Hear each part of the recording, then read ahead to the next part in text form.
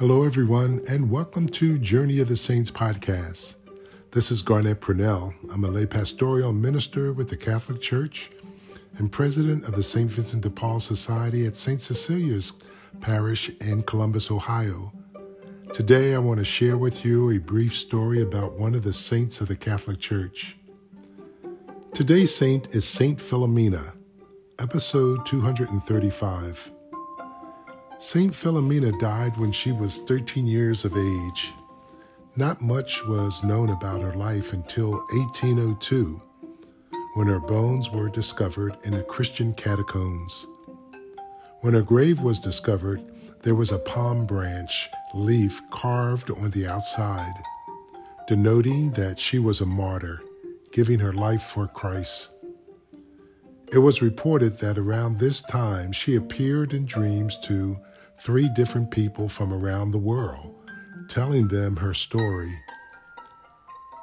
Her faithful rapidly established a devotion to her after miracles and healings began to occur through her intercession. Philomena was the daughter of a Greek Christian emperor and had made a vow to dedicate her life to Christ.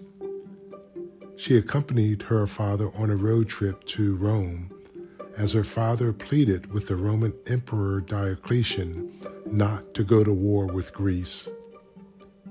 Taken by her beauty, the Roman Emperor asked Philomena to marry him. When she refused, he had her in prison and tortured for weeks.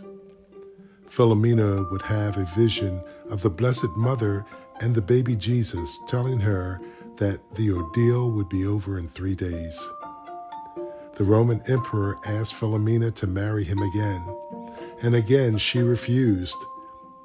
He had an anchor tied to her back in an attempt to drown her, but the ropes broke. He then tried firing flaming arrows at her, but the arrows instead caught the bows on fire. Finally, he had her beheaded. In 1837, she was canonized as a saint. Her feast day is August the 11th.